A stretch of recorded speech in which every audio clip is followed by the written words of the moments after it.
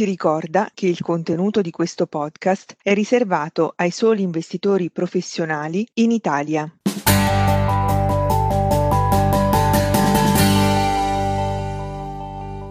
Buongiorno a tutti i nostri ascoltatori, io sono Guido Maistri e questo è The Spotlight. La nostra ambizione è di mettere sotto i riflettori gli argomenti più caldi dai mercati finanziari e cercare di fare un po' di luce, fare chiarezza e dare spunti di riflessione. Oggi mio ospite Marco Mencini, Senior Portfolio Manager di Plenisfer Investments. Buongiorno Marco. Buongiorno a voi e grazie per l'invito.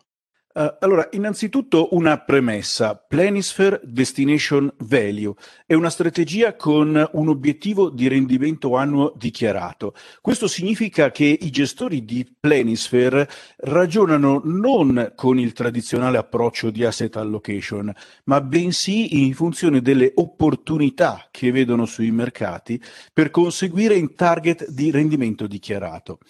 Marco, ragioniamo su uno dei temi più caldi oggi sui mercati. I prezzi delle materie prime sono saliti alle stelle quest'anno e i prezzi dell'energia dovrebbero rimanere elevati fino al 2022. È probabile che gli shock dell'offerta globale a cui stiamo assistendo si attenuino o stiamo entrando in un nuovo super ciclo delle materie prime? Quando in Plenisfer ragioniamo sulle commodities, tendiamo a considerare tre comparti differenti. Il primo è quello delle materie prime che rientrano nei piani di transizione energetica, primo fra tutti il rame. La dinamica favorevole domanda-offerta di rame secondo noi non si attenuerà perché è legata ad elementi di medio-lungo periodo come ad esempio la ripresa ciclica, ma soprattutto il tema dell'elettrificazione. Crediamo che i fattori che hanno contribuito al riprezzamento di queste commodities siano elementi di fatto strutturali e quindi è legittimo pensare a una tendenza in aumento di questi prezzi più che ad una loro moderazione, anche alla luce di ostacoli rilevanti legati alla fornitura e all'approvvigionamento degli stessi. Ci riferiamo qui a rischi geopolitici legati ai paesi di estrazione di questi materiali, per lo più paesi emergenti come il Cile e il Perù, e alla grande incertezza legata all'implicazione dei governi in questi stessi processi. Un discorso del tutto simile vale anche per le commodities agricole, il cui prezzo è legato a temi come quelli della crescita della popolazione, dell'adattamento della produzione alla salvaguardia ambientale. Su questo fronte vediamo delle chiare dinamiche che porteranno a far aumentare i prezzi nel medio periodo. Queste dinamiche sono dettate dalla relazione inversa tra una domanda di risorse che aumenta con il crescere della popolazione, mentre l'offerta legata ai terreni disponibili rimane una risorsa scarsa per definizione. Infine, un discorso a parte merita il petrolio. Come stabilito dagli obiettivi globali di riduzione delle emissioni di anidride carbonica, la domanda del cosiddetto oro nero è destinata a ridursi nel corso dei prossimi decenni. A queste indicazioni i produttori di petrolio e di gas hanno immediatamente risposto riducendo in modo significativo i livelli di investimento e conseguentemente di offerta. Alla luce di una lenta riduzione della domanda, l'offerta risulterà in un'inflazione del petrolio nel breve medio periodo in modo del tutto simile a quanto possiamo osservare oggigiorno con il carbone. Senti, cosa possono aspettarsi gli investitori dai policy maker quando si tratta di affrontare queste sfide legate alla catena di approvvigionamento globale e ad un'inflazione potenzialmente rischiosa?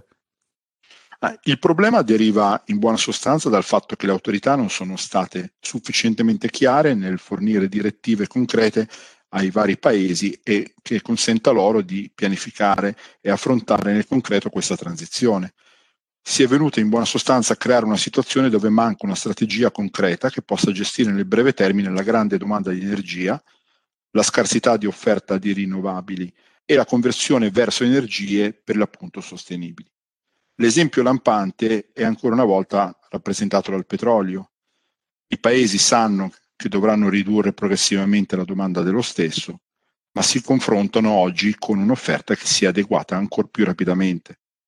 La transizione verde, pertanto, ha un costo da sostenere nel breve e medio periodo, derivante dal rimodellamento delle vecchie fonti di energie e ad ora alle nazioni non è ancora ben chiaro come poter far fronte a questa sfida.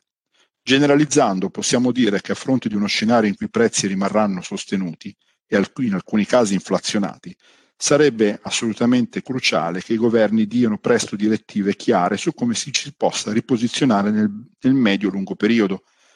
Ad oggi alcuni governi hanno solo avanzato alcune proposte per permettere di compensare il maggior costo con sussidi su bollette energetiche e spese affini. Senti Marco, dove vedete le opportunità di investimento derivanti da questo shock dell'offerta e soprattutto come state gestendo i rischi nel vostro portafoglio?